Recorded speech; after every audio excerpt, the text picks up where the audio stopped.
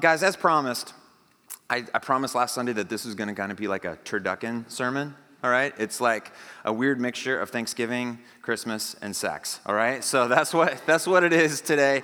Let me explain if you're new, all right? Because we've been in this sermon series, and I thought it was going to be 3 weeks, but I needed it to extend it one last week because I just feel like I needed to finish it because I didn't feel like I could finish it last week. It's such an important topic that I just don't want to leave it in the dust. I just want to make sure we finish it and we land somewhere good. So, anyways, first, Thanksgiving.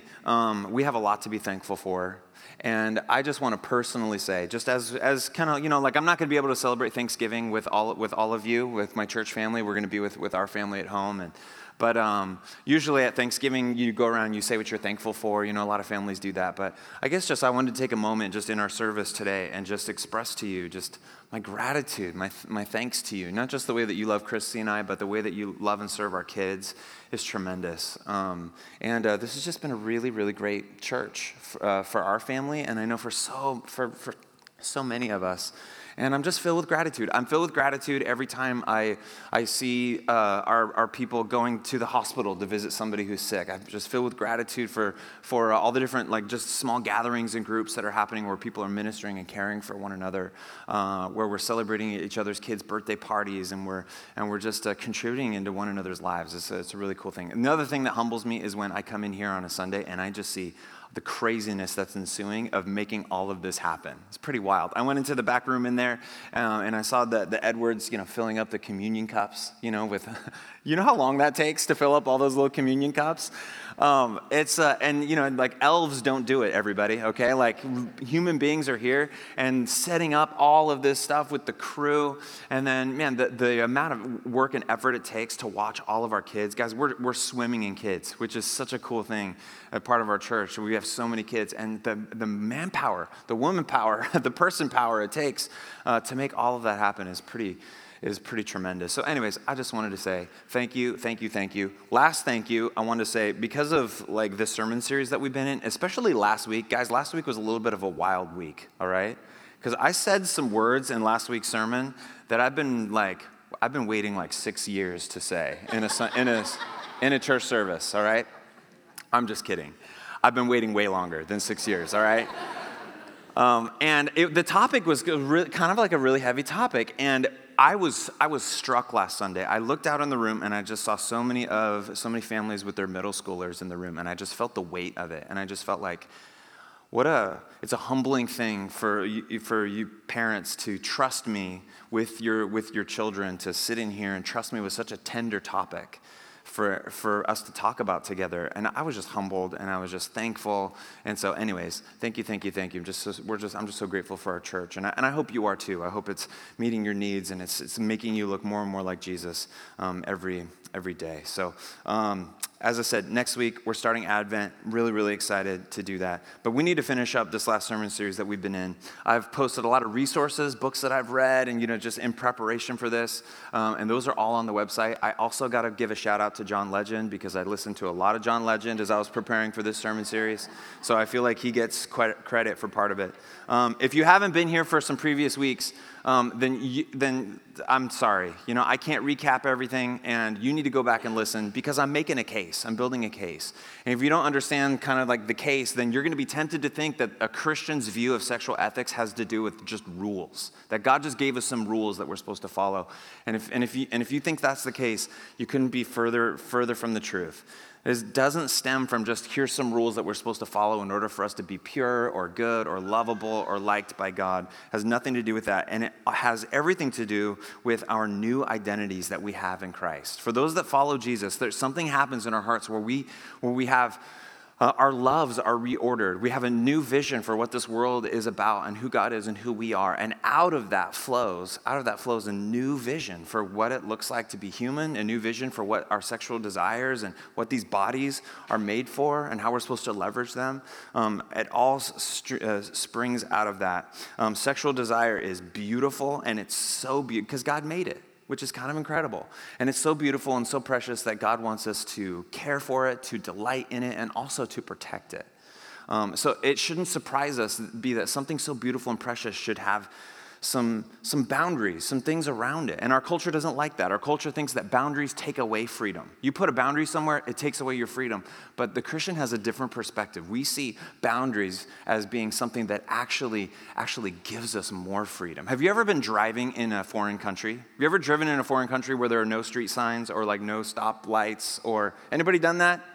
It's terrifying, right? It's terrifying. I mean, it's just the Wild West and everybody's driving everywhere and it's just like, and it's crazy.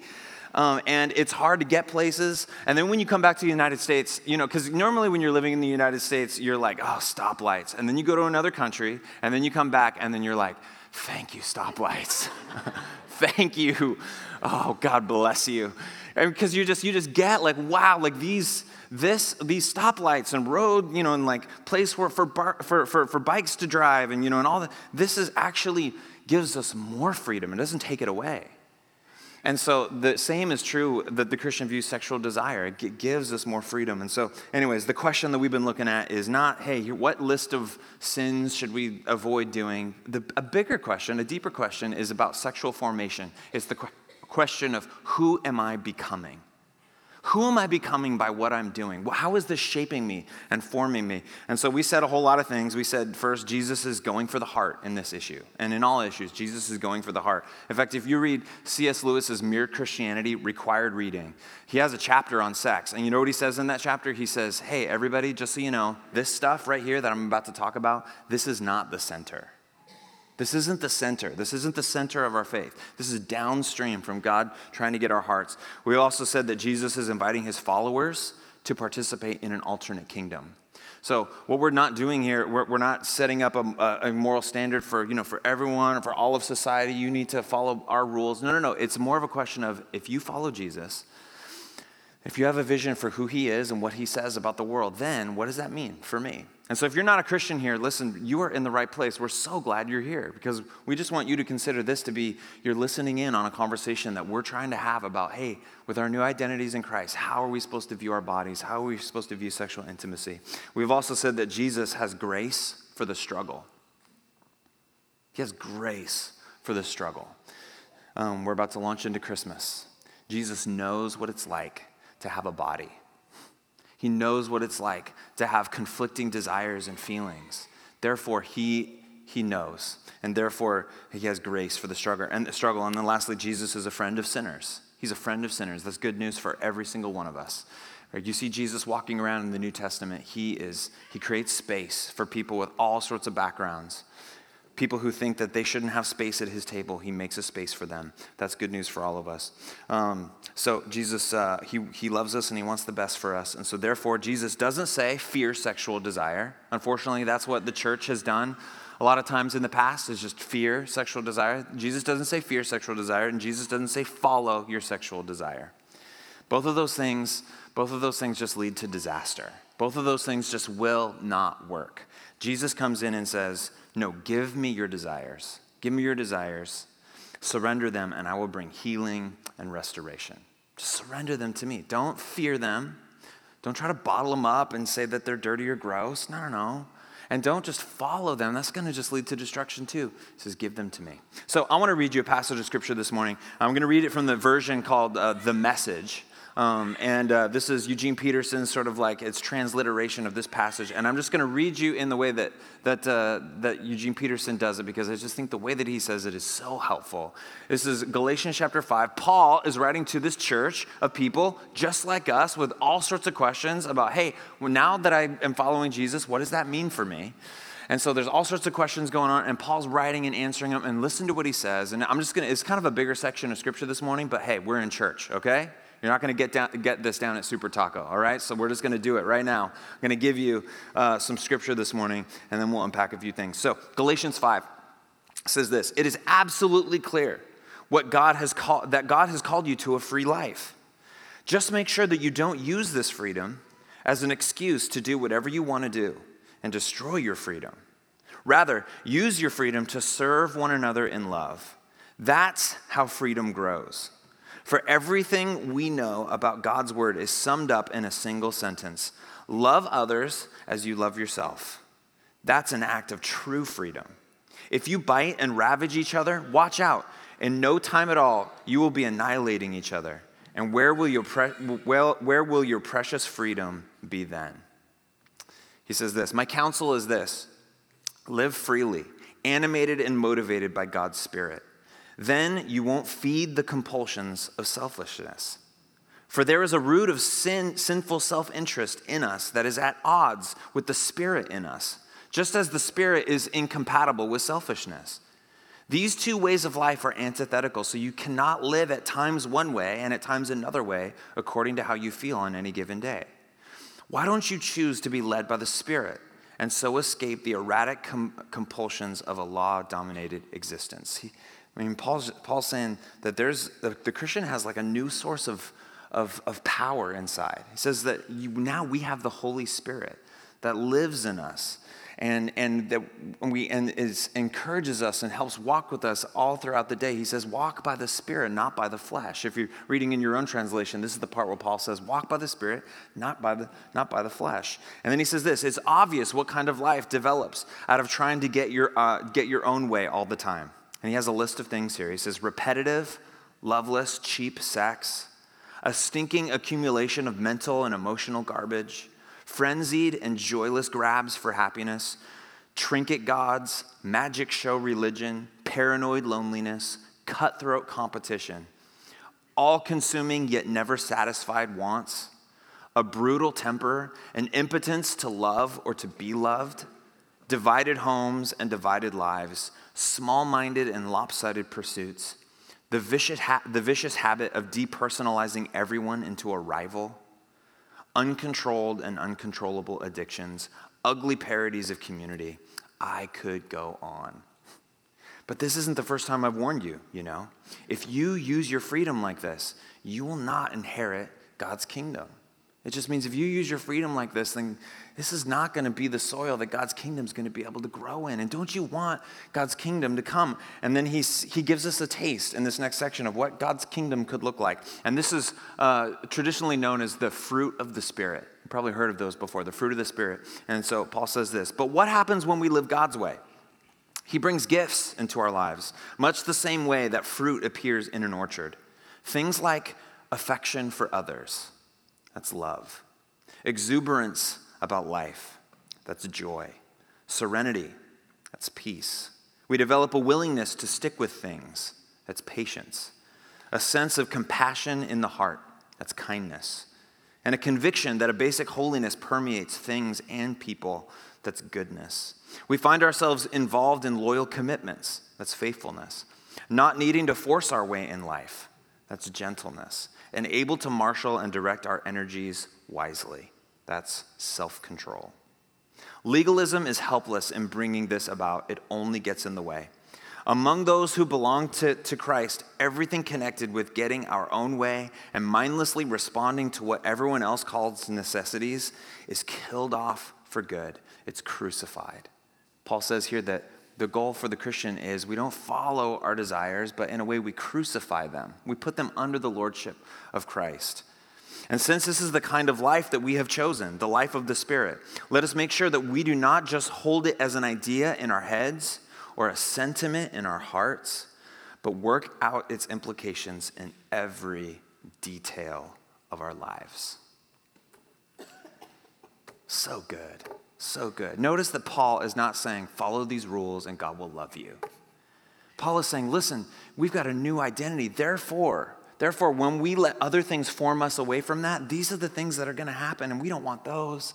But when we let our lives be formed by who he is, there's this fruit that happens. And isn't it beautiful? Isn't that what we want? Isn't that what we want our lives to be formed into?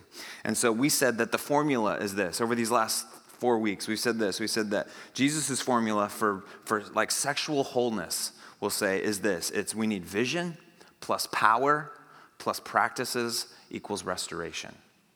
It means a vision. It means a new vision for sexual desire, a new vision for what it's for, a new vision for who he is and what our bodies are for. We covered that in the first week, I believe. And then we need power, not willpower, and not fear power. You know what willpower, what most people, if Jesus is in the mix and if we're not walking in the Spirit, all we're left with is just trying harder. right? It's just willpower. Don't look at porn. Oh, I'm just gonna try. And you just try, willpower. I just need more willpower. And then you just fail and you fail and you fail. And it's like, man, I need more willpower. And it's never enough. I found this backstage just right before I got up here. And it made me think, oh my gosh, that's willpower. You know what willpower is? You recognize one of these? And what if you just did this? Why isn't it working? Why aren't I getting power? You see the problem? This is willpower. But Jesus provides a better way for us. He says, no, here's what you need. You need a new vision, but you need a new kind of power. And it's the Holy Spirit. In this whole passage, he says, listen, let the Spirit flood and fill your life. Let the Spirit come into your life, and it's going to produce a new kind of fruit. We get to keep in step with the Spirit. Our bodies are temples of the Holy Spirit, and we get to use our bodies in ways that honor him rather than grieve him. We have to remember that Jesus was walking around, and do you know how Jesus could do all the things that he could do? Yes, he was divine, but he was all divine and all human, but do you know what Jesus had? Jesus had, guess what? The Holy Spirit. That's how Jesus was able to do all those things that he was able to do. That's how Jesus was able to resist Satan in the desert when he was tempting him. Jesus was filled with the Spirit. And if Jesus needed to be filled with the Spirit, then we need to be filled with the Spirit as well. We need a new vision. We need a new power. And then we need new practices. We need to submit to practices within our community that act as like channels. Act as channels where our love can be directed towards restoration, not towards selfishness, not toward greediness, not towards just like get what's best for me, but practices that help channel our love towards others-centered sacrificial care. And it helps us lean into these new identities that we have in Christ, where we get to be reformed and renewed. And this happens in community. So vision, new vision, new power, new practices. This happens on two levels, okay? It needs to happen on two levels. First, and guys, remember, this is the end of this whole sermon series, so we just need to land it here. It needs to happen on two levels. First, it needs to happen individually. I need to make, we all need to make an individual commitment to say, Lord, I am choosing to let you be Lord over my body. Lord, I am choosing to let you be Lord over my sexual desires. Lord, I'm choosing to admit that you know what's best for me and that I don't know what's best for me. Lord, I'm choosing to let you be Lord and King over my whole life. That's the decision that every single one of us has to make if we're going to get in this place where we have a new vision and new power and new practices. It starts with an individual decision. You've heard me say this before, and I don't want to offend anyone because it's totally fine to say the phrase, inviting Jesus into your heart. We've heard that before. In fact, maybe you grew up in a church where it's like that's the language that was used is to become a Christian, you need to invite Jesus into your heart. And it's fine language, okay? But we just don't use that language around Westside, okay? So for all of our teams and all of our staff, when we gather together and talk about this sort of stuff, I've just made it really clear that I don't like, there's a reason why I don't like that kind of language. Because if being a Christian means that I'm just going to invite Jesus into my heart, the problem with that is I can just sort of keep him in my heart.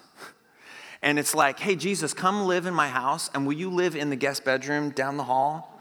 Towels are there's a bathroom across the hall. And could you just stay in that wing, please?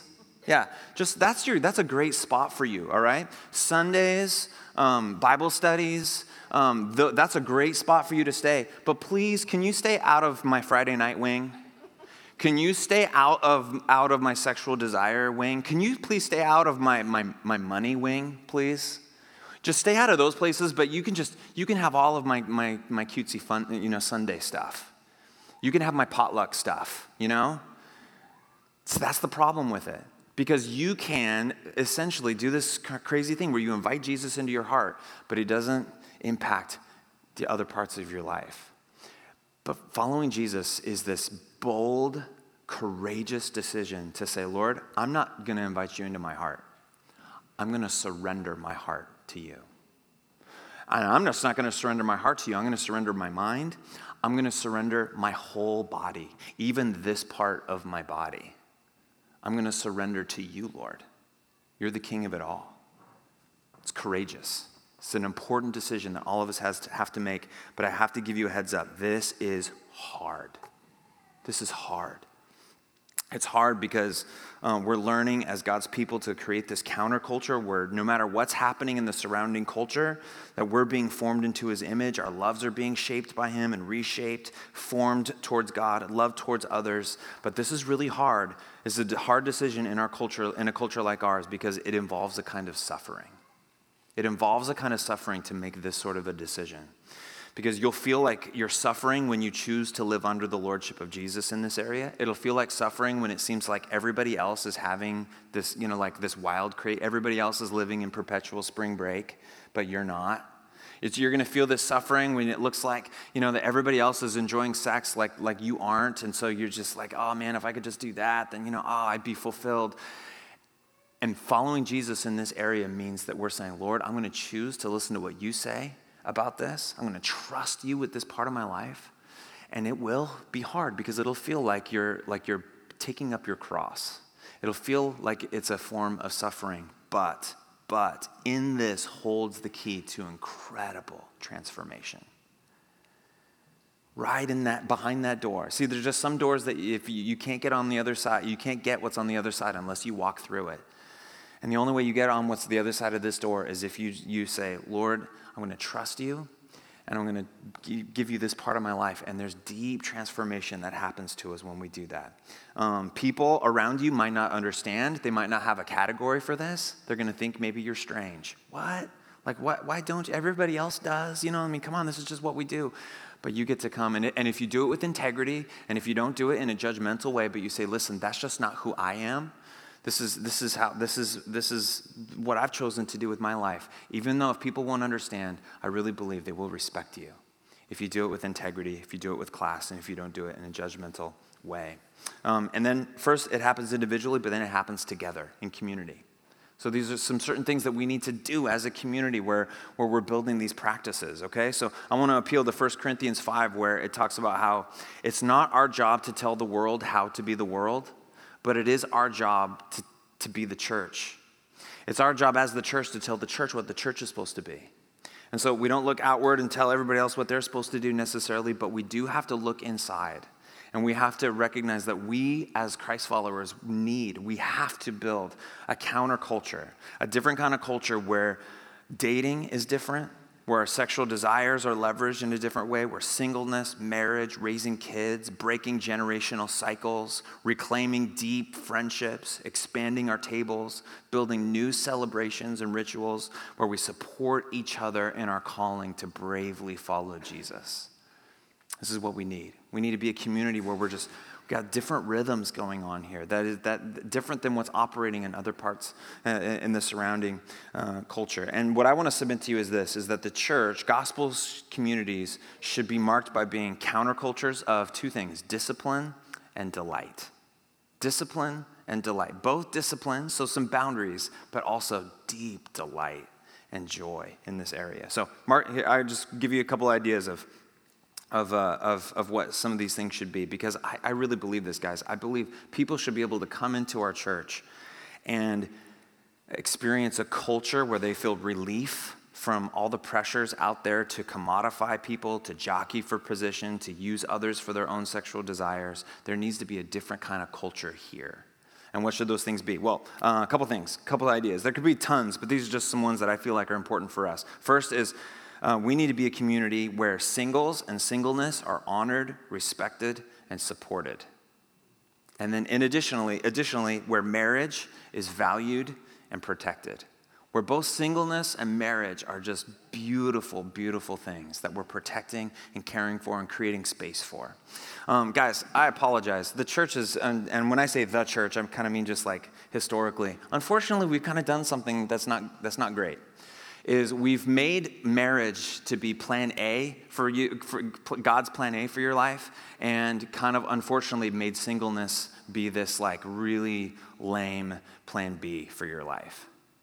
And people come into church and like sometimes marriage is just like, it's just so elevated, which marriage should be elevated. It's beautiful and lovely, but it's so elevated where we don't talk about singleness, to where a lot of singles just believe like, I can't be a whole human being unless I get to plan A, and I'm just gonna have to settle for plan B. The problem with that whole thing is the Bible does not teach that at all. The Bible does not give us a vision for that sort of thing.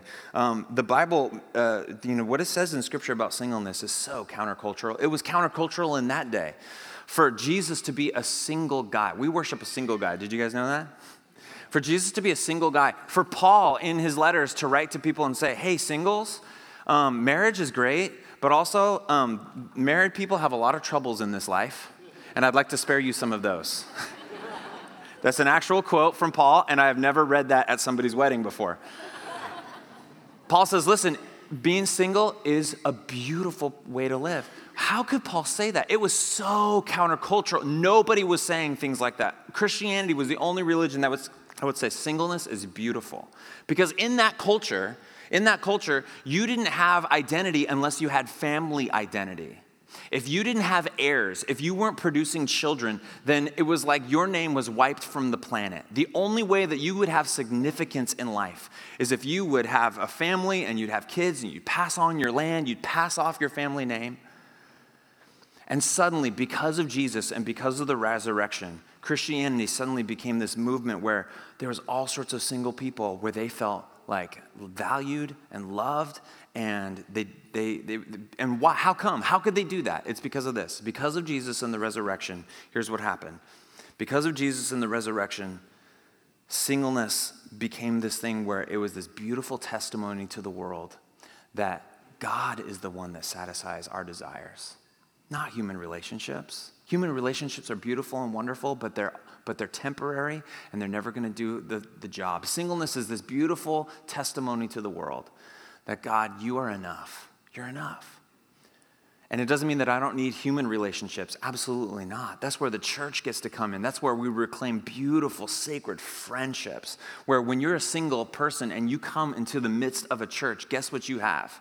You have sort of, in a way, you have the ultimate husband, which is the Lord, but you also, or ultimate spouse, which is the Lord, but you are surrounded with automatically brothers and sisters and aunties and uncles and fathers and mothers. You are given a new, beautiful family, where you have that connection that we so desperately want. Marriage points beyond itself. It points to God's love for us, but singleness points outside of itself to God's sufficiency for us. So both of them, the scripture says, are beautiful, great ways to live. Both of them are hard ways to live, by the way. I wrote in my notes, singleness is both painful and wonderful, just like marriage is both painful and wonderful. Just like the cross is both painful and wonderful. Each way has its own difficulties. Each way has its own challenges. Each way has its own beautiful joys. I can't do a whole sermon on singleness right now. I've done those in the past. But singleness needs to be a part of who we are as followers of Jesus. We're creating room for singles. Next is sex needs to be in communities like this, sex needs to be understood as whole life integration. Sex needs to be understood as whole life integration. When people have sex, this is why God created it. It's supposed to be a picture of two people integrating their whole lives, not just their physical bodies. But it's a sign, it's a picture of two people integrating their emotions, uniting their futures, uniting their dreams, uniting their finances, uniting their whole lives. It's a beautiful picture of two people coming together in a covenant relationship. And that's what that act points towards, a whole life integration. It's making this bold proclamation that I accept everything about you, even the parts that I don't know about yet, even the parts that I don't so much like, but I accept you fully. It's this beautiful picture of how God loves us and cares for us. So it points outside of itself. And so this is where Christians believe that sex is designed for marriage. It's not designed for in-love people. It's not designed for dating people. It's not for engaged people, but it's for married people because it points to whole life integration. Great point from Tim Keller. He says this, when the Bible speaks of love, it measures it primarily not by how much you want to receive, but by how much you are willing to give of yourself to someone. How much are you willing to lose for the sake of this person? How much of your freedom are you willing to forsake? How much of your precious time, emotion, and resources are you willing to invest in this person? And for that, the marriage vow is not just helpful, but it's even a test. In so many cases, when one person says to another, I love you, but let's not ruin it by getting married, That person really means, I don't love you enough to close off all my options. I don't love you enough to give myself to you that thoroughly. To say, I don't need a piece of paper to love you is basically to say, my love for you has not reached the marriage level. Whoa. It's about whole life integration. Next is this. We want to be a community where we wait patiently for the kingdom in the midst of our unsatisfied desires. We wait patiently for the kingdom, acknowledging that we have all sorts of unsatisfied desires that will not be met in this life. We live in a world where appetites go unquenched. That's hard for us. It's hard to live in a world like that. Our culture says, obey your thirst. Our culture says, man, satisfy whatever appetites you have, just go satisfy them. If you only have this amount of time to live, then you better get yours. You better get as much money as you can. You better have as much sex as you can. You just need to cram it all in this short little life that we have. But the Christian steps into the world and says, this life is not all there is. I don't have this short amount of time to push all of that in there because I've got eternity in my view. And so therefore, I don't have to feel the pressure to have to cram it all in. I don't have to feel the pressure to get my significance out of this little section of my life. And suddenly I'm able to live in a world where I can recognize that all of my desires aren't going to be quenched. And that's okay, because someday they will. Someday in the kingdom to come, they will. Here's a quote by Philip Yancey. He says this, a commitment to purity is a sign of hope, an effort to bring personal order into a disordered world. Purity can be sought as a celibate single person or as a married person. Either state involves loneliness and sometimes anguish as well as hope. Blessed are the pure in heart, for they will see God, Jesus promised. Note the extent of this promise, and this is key. Not that they will find complete sexual fulfillment and solve all loneliness. No. But that they will see God. We all have to choose between two ways of being crazy: the foolishness of the gospel and the nonsense of the values of our world. Next is we want to be a community marked by this, that sexual struggles aren't shrouded in shame or condemnation, but acknowledged and addressed with compassionate love, healing, and restoration. This is the kind of community we want to be a part of. Amen? Isn't it? Where it's not shrouded with this, oh, don't talk about it. Oh, like if you let people know that you struggle with this or that, like, oh, they'll just, you're kind of less than or whatever. No, not here. Not here. We want to walk in the way of Jesus, where Jesus made room, where Jesus came in close, where Jesus didn't come in and say, oh, that's fine, what you're doing is just fine, just keep doing that. That Jesus didn't do that. Jesus came in and he said, there's a better way, but I love you. You belong at my table. I'm coming to your house today for lunch, Levi. That's the way that Jesus did it. And so that's the way that we want to do it. Some of you guys know this, but in college, I graduated from the University of Oregon with a fine art degree in ceramics. So that was my major. Why did you major in ceramics, Brooks? I couldn't even answer that question for you. I don't know. It wasn't a good financial move for me. But actually, I started throwing pots on the wheel when I was in high school, and it just stuck, and I got really good at it. And then in college, I kind of pursued all sorts of things. But then I thought, you know what? For college, I'm going to just focus on this one thing that I love. I'm going to do this for the rest of my life. And so why not just take 2 years and just do it?